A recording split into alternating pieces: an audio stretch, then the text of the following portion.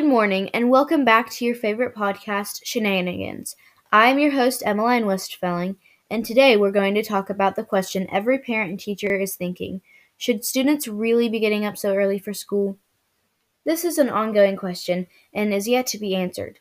Will we finally figure out if kids should be waking up later and why? I don't know. You'll have to listen to the whole thing to find out for yourself.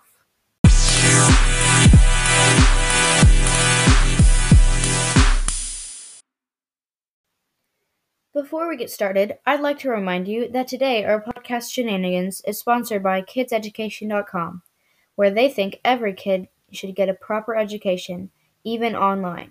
Join kidseducation.com now, and they will guarantee that your kid is educated accordingly from home.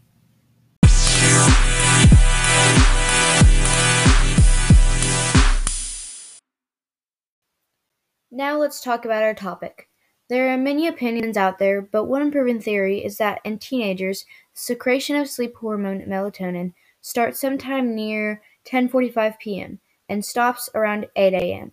This means teens struggle to fall asleep until melatonin secretion stops. What the author is trying to get through to the reader is that teenagers cannot control their sleeping pattern even whenever expected to. Lots of research and data has been recorded by the National Sleep Foundation, and they stated that teens need to get 8 to 10 hours of sleep each night. This means that a healthy morning wake-up for teenagers shouldn't be before 7 a.m. What's even crazier is that some kids at Ozark Middle School and all over the United States get picked up by the bus earlier than 6:30 every morning.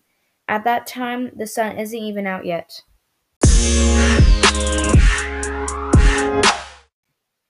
Interrupting this podcast is Apple. Don't wait to grab a new iPhone 12 Pro on sale for only 12 more days. Visit www.apple.com for more options.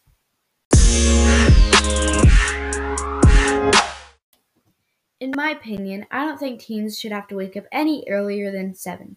It's just not possible for us to be in school and focus without being sleepy. So, what can we do about this? The answer is we simply need to prove to schools that waking up as early as teenagers are today is not healthy, and the older we get, the later we need to start schools. As crazy as it might sound, it's time for a change. So, let's start schools later so that every kid gets the amount of sleep they need. Stop complaining about the students being tired and being unable to focus during class, and actually do something about it. Once again, I am your host, Emmeline Westfelling, and this is your favorite podcast, Shenanigans.